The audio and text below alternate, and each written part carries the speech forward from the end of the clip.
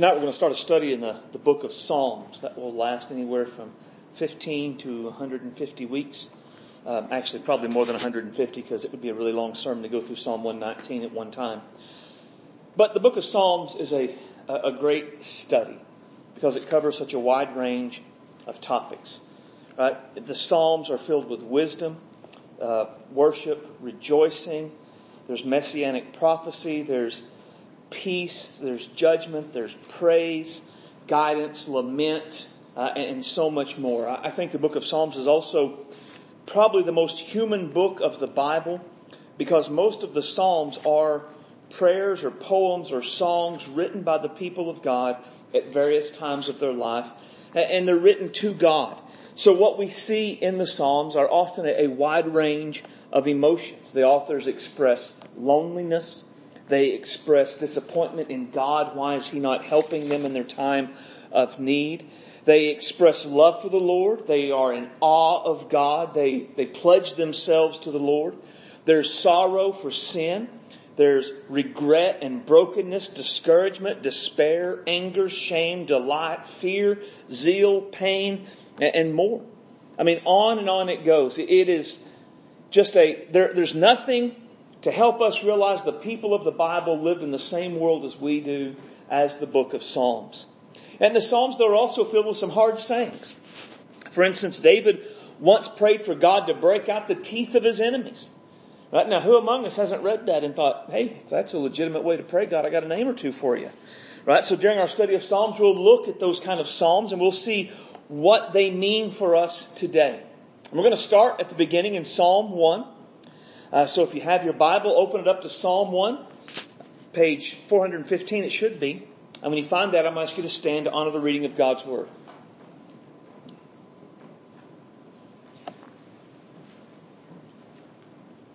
Psalm 1. Blessed is the man that walketh not in the counsel of the ungodly, nor standeth in the way of sinners, nor sitteth in the seat of the scornful, but his delight is in the law of the Lord. And in his law doth he meditate day and night. And he shall be like a tree planted by rivers of water that bringeth forth fruit in his season. His leaf shall also not wither, and whatsoever he doeth shall prosper. The ungodly are not so, but are like chaff which the wind driveth away. Therefore the ungodly shall not stand in the judgment, nor sinners in the congregation of the righteous. For the Lord knoweth the way of the righteous, but the way of the ungodly shall perish. Let's pray. Father, we love you tonight. You are great and awesome. You are worthy of our praise and worthy of our devotion. We come tonight with a desire to learn from your word, a desire to hear from you. So let your Holy Spirit come and open our ears to hear what you have for us. Let your Holy Spirit come and take the word, make it living and active in our life, to challenge us where we need to be challenged, to convict us where we need to be convicted, to strengthen us where we need to be strengthened, to encourage us where we need to be encouraged. Help us to have ears to hear and hearts that would obey. Let our hearts be good ground where the word would sink deep into our hearts and bring forth fruit for your glory. We love you, Lord, and we need you in this time. Have your way in all things, we ask in Jesus' name. Amen. You may be seated. Now, the title of the lesson, the message tonight, is A Call to God's Path. And I called it A Call to God's Path because that's really kind of what we see here. Right? There are a series of either or choices laid out in this psalm. Right? So in verse 1, we are either, throughout the psalm, we are either blessed, and we see at the end that the blessed person is also the righteous person in verse 6, or we are ungodly. Then in verses 1 through 3, it lists all the things that are true about this blessed or this righteous person. And then when it gets to the ungodly, it simply says they are not so. So what this tells us is all that is true for the blessed or the righteous is not true for the ungodly. And it's meant to picture an exact opposite. Whatever good things are true for the godly and the righteous, or the blessed and the righteous person, is not true for the ungodly or the unrighteous person. Where the righteous will stand and bear fruit, this is not true for the ungodly who is blown like chaff away in the wind. The blessed or the righteous will stand in the congregation of the righteous, but the ungodly will not. Ultimately, the picture is the blessed, the righteous person will be saved on the day of judgment, and the ungodly will be destroyed in the day of judgment. So either we are blessed, we are righteous, headed for salvation, or we are ungodly and we are headed for judgment. It is one or the other. And there is an either or about the choice or the path we're on. Either we're on one path or we're on the other. Each path is different in the way they live and in the ultimate destination of this path.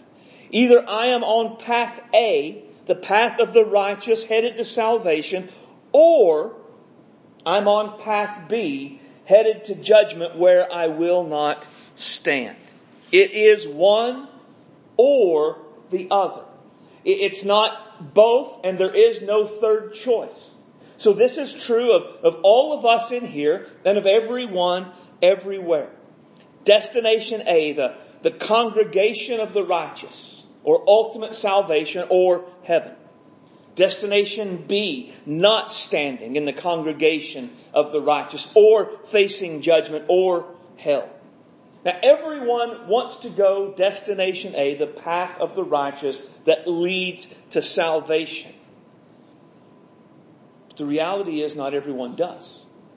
Right? That's part of the idea here. There are some people who are not righteous, and they are not on the path of the righteous. They are not on God's path, and so they are headed for judgment and destruction.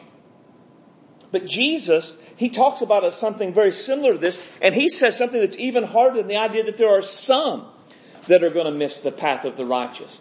Jesus says, enter at the straight gate, for wide is the gate, broad is the way that leadeth to destruction, and many there be which go thereat.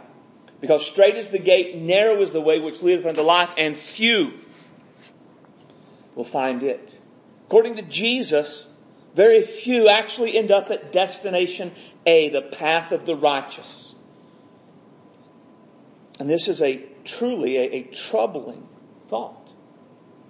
Because while a huge portion of our culture would say they believe hell is real, very few believe they are going there. Most people believe they are saved. Most people believe they are going to heaven. And everything will be all right with them. And really only the really bad people end up going to hell. And this is true of people who really reject the idea of Christianity at all. They reject the claims of Scripture. But it's also true of people who are maybe backslidden or who have become carnal Christians or people who are cultural Christians who have made a profession of faith but it's never made an impact on their life. They would say, we're going to heaven.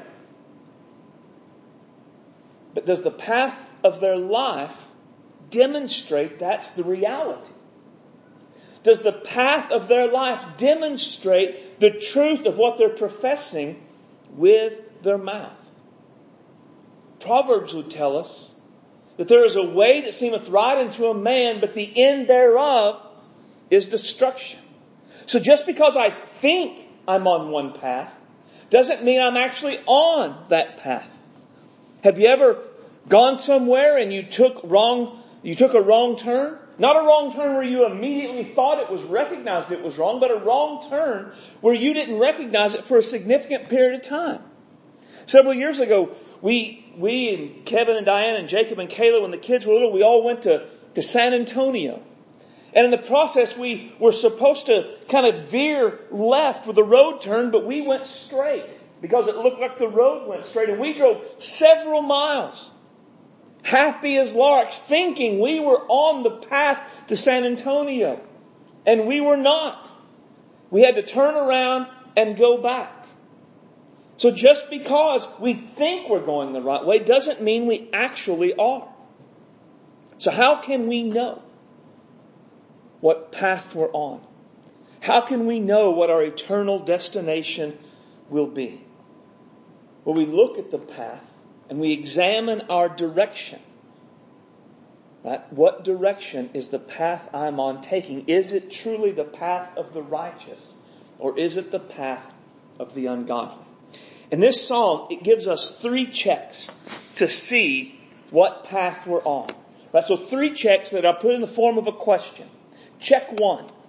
Who or what is influencing me?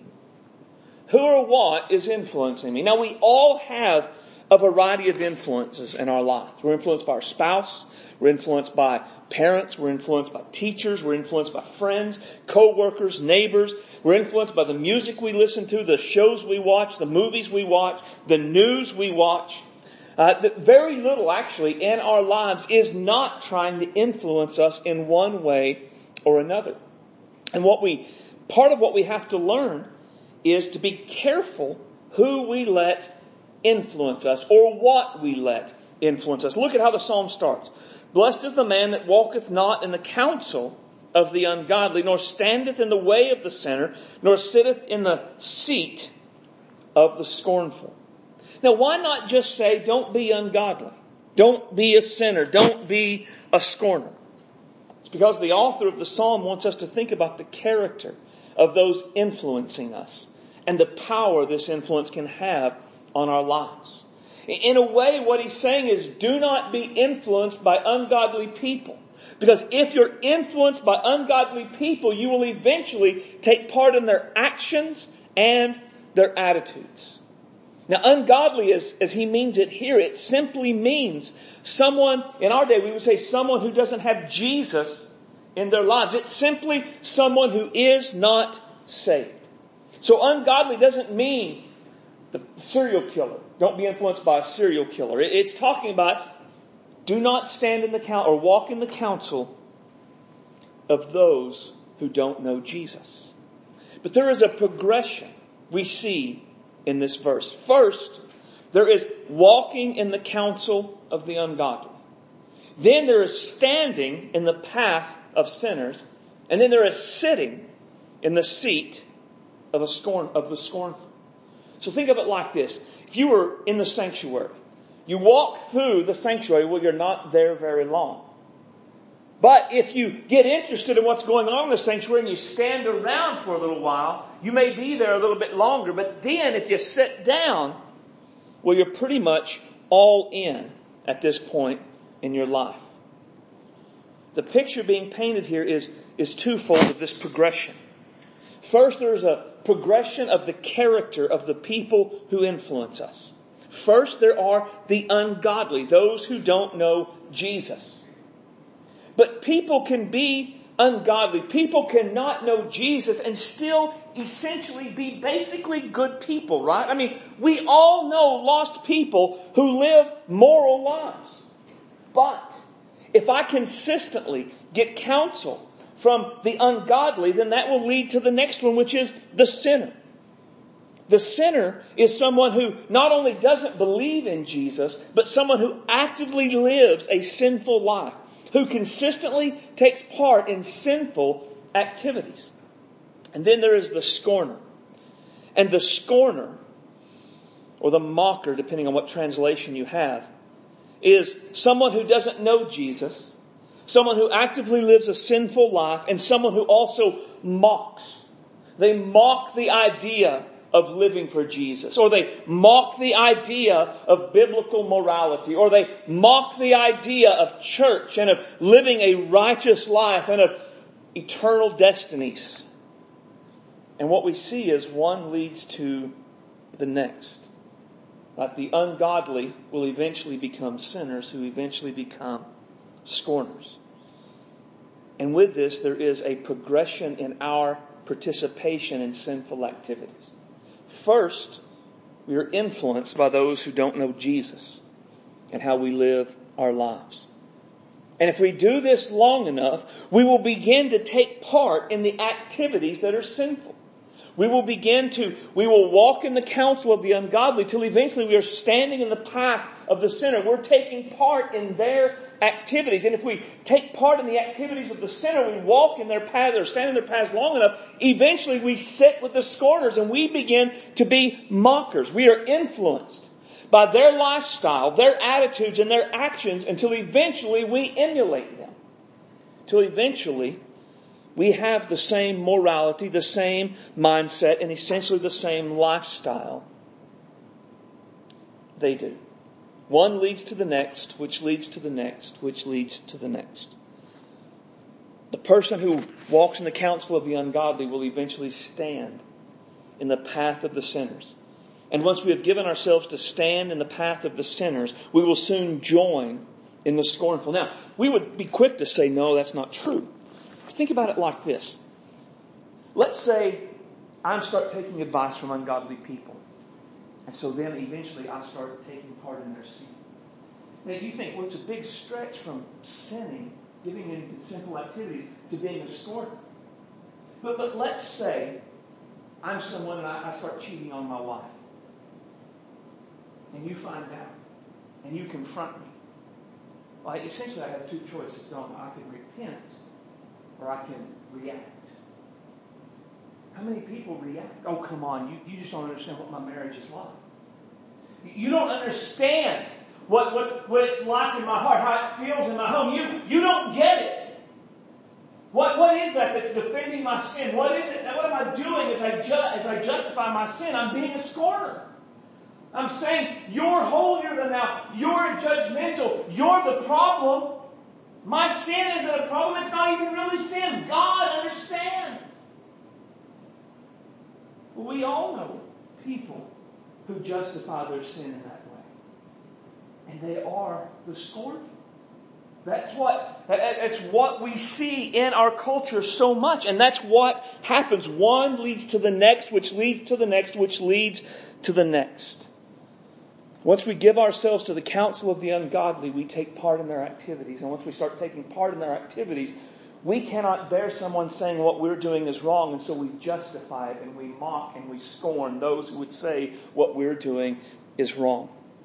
So the question for all of us, who are we letting influence us? What are we letting influence us? Scripture gives us clear warnings about who or what we let influence us. The tongue of the just is as choice silver. The heart of the wicked is of little worth. The lips of the wise disperse knowledge, but the heart of the foolish doeth not so. Now the idea, both of these verses, is really there's a right and a wrong place to go for counsel. Really, because that's where it starts. The counsel is where it starts. So there is a right and a wrong place to go for advice. There is a right and a wrong type of person we should let influence the decisions of our lives. Those who should have the greatest influence in our lives, who should be able to speak into our lives, give us advice, give us counsel, influence the decisions we make, should be wise people, and they should be godly people. And if they are not, we are setting ourselves up for failure. The reason they need to be godly people is because their advice will be rooted in Scripture. The ungodly, those who don't know Jesus, who have not trusted Him as their Lord and Savior, they will not take what God has revealed into consideration during their decision-making process. Instead of it being godly advice, it will be pragmatic advice. It will be easy advice. It'll be advice based upon convenience, what makes us feel good, what will profit us the most, or what will make us happy. And though they may be good, moral people, our unbelieving friends, if what God has revealed about what's right and what's wrong plays no part in their decision-making process, then the advice they give will almost certainly be ungodly. I'll give you an example. When I was a help desk technician in Tahlequah, I saw a perfect example of this. There was a guy who was about to get married, and he was looking for a way to cut costs. He and his girlfriend, or his fiancée, were both looking for a way to cut costs so they could have money saved up when they got married. But they both lived in separate apartments. So as he was talking to us and asking us who were married, what were some things we did to save money, one of my friends spoke up and he said, or one of our co-workers spoke up and he said, what you need to do is figure out which apartment you're going to live in. Then you cancel the other and you move in together until the wedding. That way you save the cost of two apartments. And the guy getting married protested, said, my wife's parents are really religious. They're Christians. They're strong, active members of a United Methodist Church. They would not stand for that. And the guy giving the advice said, I know my wife's parents were the same way, but what we had to tell them, what you'll have to tell them is, I get what you're saying, I appreciate your concern. But we're getting married anyway, and this will save us some money. It was pragmatic advice. It was profitable advice. It was easy advice. It was probably even what they really wanted to do anyway. But what it wasn't godly advice. So who are you letting influence you in your life? What are you letting them influence you to do? And who you're letting influence you and what you're letting them influence you to do is a good indicator of what path you're on and what your eventual eternal destination will be. So check 1, who or what is influencing me? Check 2, what is my attitude towards God's Word? Verse 2. So that blessed, the righteous, they don't walk in the counsel of the ungodly. They don't stand in the way of sinners. They don't sit at the seat of the scornful. Instead, their delight is in the law of the Lord, and in His law doth he meditate day and night. So the righteous, those who are on God's path, they delight in God's Word. Now, what we delight in brings us pleasure. It brings us satisfaction. Do we delight in God's Word? Do we receive pleasure from reading or studying and obeying God's Word? Or is it a chore we have to make ourselves do? Now, let me say something with this. I think there's probably in all of our lives going to be times where it's a chore. And I hate to say that, but I know it's true in my life. So I'm going to project onto you, and we're all like that. Much of the time, I just absolutely cannot wait for my time. This is my personal Bible time. There are times where maybe I'm discouraged, times where I feel defeated, times where I'm not where I should be in my relationship with the Lord. And in those times, it is a chore. It becomes a box I check. I'm doing it just to get it out of the way. So we have those times. So this isn't talking about I live my life in such a way that I always delight in God's Word, and there's never a moment when it's a chore. There's never a time when I would rather be doing something else. I think what this would be talking about would be the totality. As you look at your life as a whole, is there delight in God's Word on the regular, and in the occasional it's a chore? Or is God's Word a chore on the regular? And then maybe every so often it's a source of joy. Now, the Bible tells us what it should be to us. Therefore I love thy commandments above gold, yea, above fine gold. I rejoice at thy word as one that findeth great spoil. Now, I won't even get into the fact cherishing God's Word over gold. Just look at the picture of what it says. The level of delight the psalmist has in God's Word. Does this describe your normative attitude toward God's Word? It should. Every child of God should deeply love the Word of God. The love should be more than a love for it as a set putty or a decoration. Right? I've talked about this before of people who have a Bible and they'll talk about it. Yes, I've got it. I don't ever read it, but look, there it is. It says Holy Bible, the King James Version, right?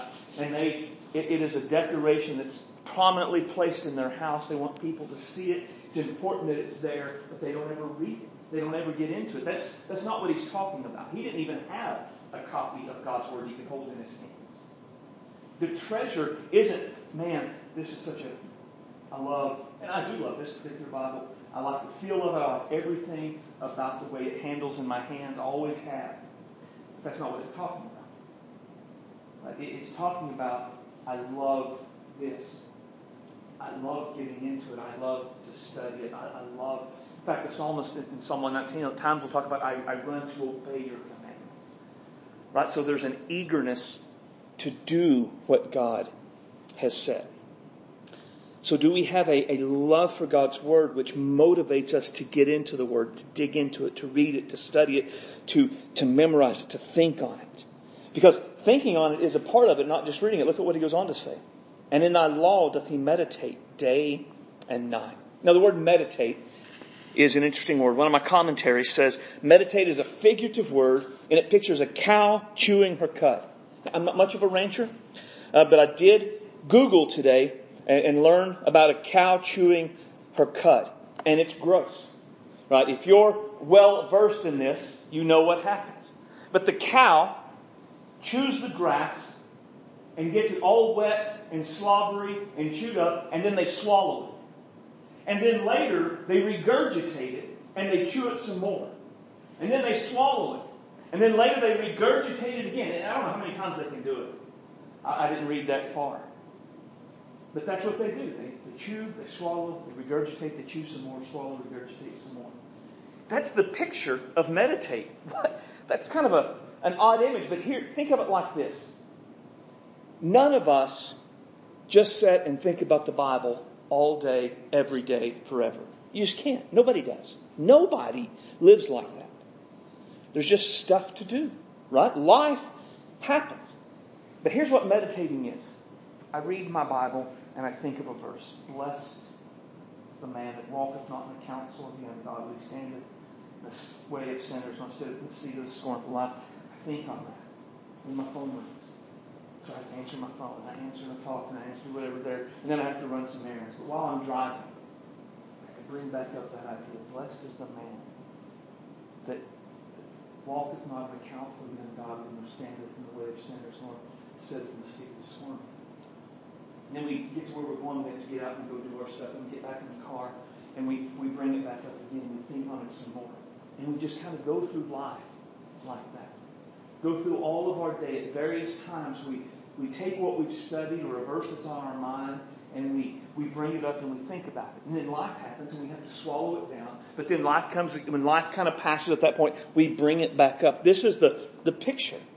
That we don't just read our Bible in the morning or in the evening and we never think about it again. Instead, we think about it, but then we go on with life and we swallow it and then we bring it back up. And it's just a constant at various points throughout my day, and day and night. Right? So this is something that happens all throughout my day, all throughout my night.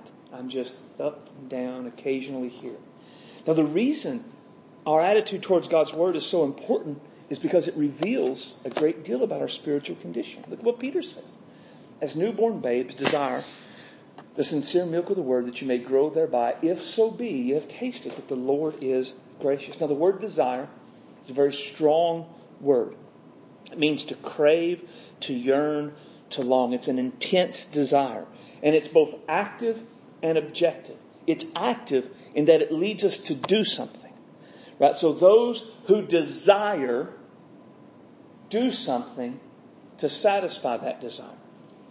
But in this case, the desire is objective. It's not just for anything. It's for something specific. It's for God's Word. It's not just a desire to read. And it's not just a desire to be alone. And it's not just a desire for quiet and peace around me.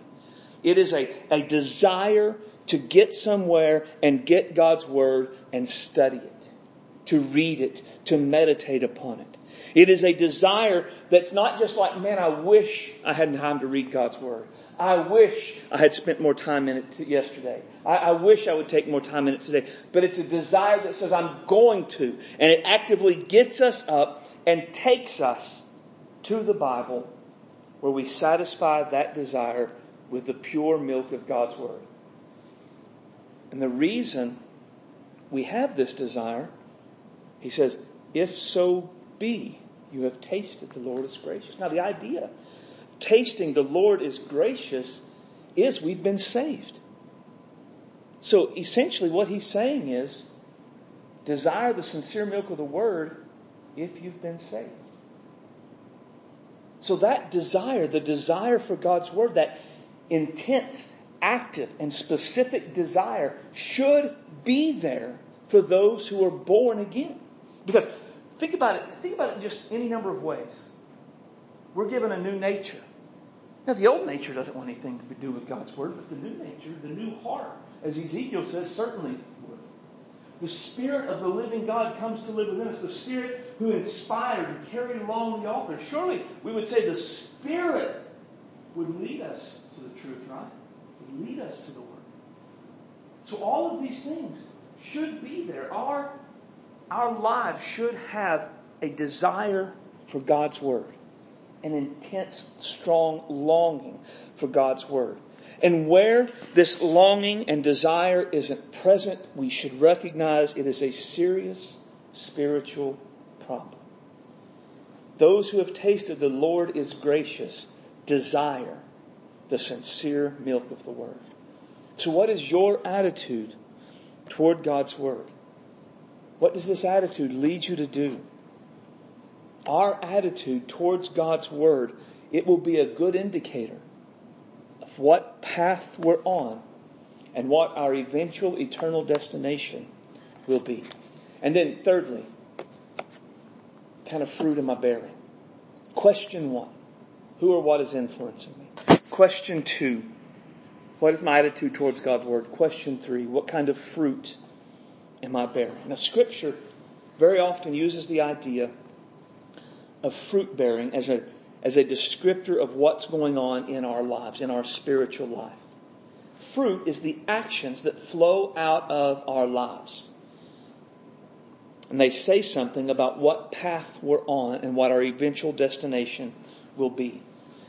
Verse 3 says that the righteous, walking on God's path, shall be like a tree planted by rivers of water, that bringeth forth his fruit in his season. His leaf also shall not wither, and whatsoever he doeth shall prosper. It speaks of good fruit. It speaks of continual fruit, consistent fruit, like a tree planted by rivers of water always bears fruit. Those who are righteous, who are walking in the path of God, always are bearing fruit in their lives. Good fruit, fruit that lasts.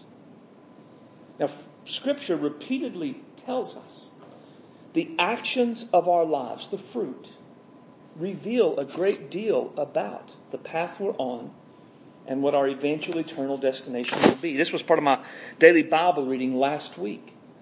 A good man, out of the good treasure of his heart, bringeth forth fruit which is good. And an evil man, out of the evil treasure of his heart, bringeth forth that which is evil. For out of the abundance of the heart, the mouth speaketh. So notice the specific wording. What comes out of our lives, what comes out of our mouths, reveals about our heart. And what it reveals about our heart reveals what path we're on and what our eventual eternal destination will be. Our actions, the normal, consistent actions in our life, reveal our heart. Evil actions in our lives come from somewhere. They come from our heart. Now, evil actions would be anything the Bible calls a sin. Sinful actions are evil actions, and they come from a sinful or an evil heart. So when we consistently live sinful lives, there is a reason for that. And the reason is we have an evil heart, and we are not on the path of the righteous, and heaven is not our eventual eternal destination. But it's not just our lives, even our words reveal our heart. Our words reveal our path because they reveal the condition of our heart. Evil words would be things like profanity, sexualized language, demeaning and degrading someone with our words, and probably much more if you look at all the Bible says about our words. And these evil words come from somewhere. It's not just another way to talk. They come from somewhere. And where they come from is an evil heart. And those evil words reveal an evil heart of a person who is not righteous, who is not walking on the path of God, and whose eventual eternal destination is not heaven. So we have to ask ourselves, what actions do we take in a normal day? What kind of words do we use in a normal day? The answer to these questions is a good indicator of what path we're on and what our eternal destination will be. So in light of these three questions, the big question we all have to ask is, what does the direction of my life reveal about the path I'm on and where my eventual eternal destination will be? This is a huge and important question, one we should not take lightly. If the direction of our life reveals we are on God's path and our eventual destination is heaven, then we should keep going and rejoice. God has saved us and changed us. But if the direction of our lives reveal we are not on God's path, and we are headed to a path that leads to judgment, we have to deal with it and take it seriously. And this is the reason I called this the call to the path of God, or the call to God's path. Because this was given so we could see, we could examine our lives. But God wants us all on His path. He wants us to be righteous. He wants us to stand in judgment. He wants us to be with Him. That's why Jesus came. The whole point of Jesus' coming and life and death and resurrection was to testify, I want you with me. I want you to walk with me in life and be with me after. I want you. I have paid the penalty for your sins. I am calling you. I know you can't do it, but Jesus did it in your stead. Come to me. So He gives us passages like this so we can examine our lives. Even in the New Testament, we're given passages where we're told to examine our lives. The Apostle Paul said in 2 Corinthians 13, to examine yourself. See if you're in the faith. See if Jesus is really among you. And that passage to me is so important because he doesn't say, did you pray a prayer? He doesn't say, were you baptized? He doesn't say, were you a member of a church? He says, examine your life. Do you see evidence of Jesus in your life? What would be evidence of Jesus in our life? Well, it would be being influenced by the righteous and the godly. It would be a love and a desire for God's Word. It would be good fruit for the glory of God, consistently born. So do we see evidence of Jesus in our lives? And if not, we have to take that seriously. We also have to understand with this, we can kind of take detours at times. I mean, there are times where we start off well on the path of God. Things happen.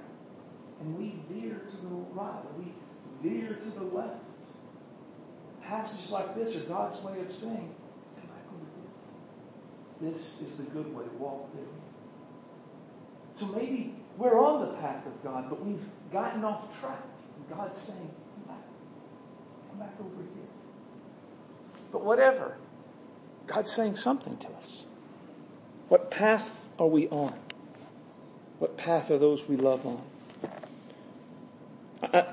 I'll close with this. I found a series of studies they do in Africa when they try to start new churches in villages. They study the Bible and then they finish reading it. They have somebody volunteer to tell the story. Right? So not read it, but they've understood it enough to tell the story of the passage. And they say, what is God saying to you? Or what is God saying? Who does this tell us about who God is in this passage? And then they say, if this was the Word of God, how should you respond? And then they say, now who do you need to tell?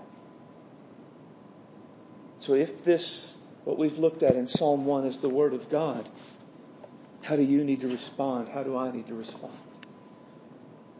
And if it is the Word of God, who do we need to tell? Let's pray. Father, we love you tonight. You are great and awesome, worthy of our praise and worthy of our devotion. Help us, Father, to take what we've seen in this passage seriously, to examine our lives. to understand we can stray, we can deceive ourselves. And Lord, to use it also to encourage ourselves. We are on the right path. We are heading in your way. Father, where we are walking in your path, strengthen us in that. Continually give us wise counselors. Continually stir up our desire for your word. Continually let your Spirit produce good fruit in our lives because of our connection to Jesus. But Lord, where we've strayed, draw us back. Where we've never been on it, bring us to it in the first place. And help us to see those we love, Lord, through more than eyes of love, but through eyes of what you've revealed here.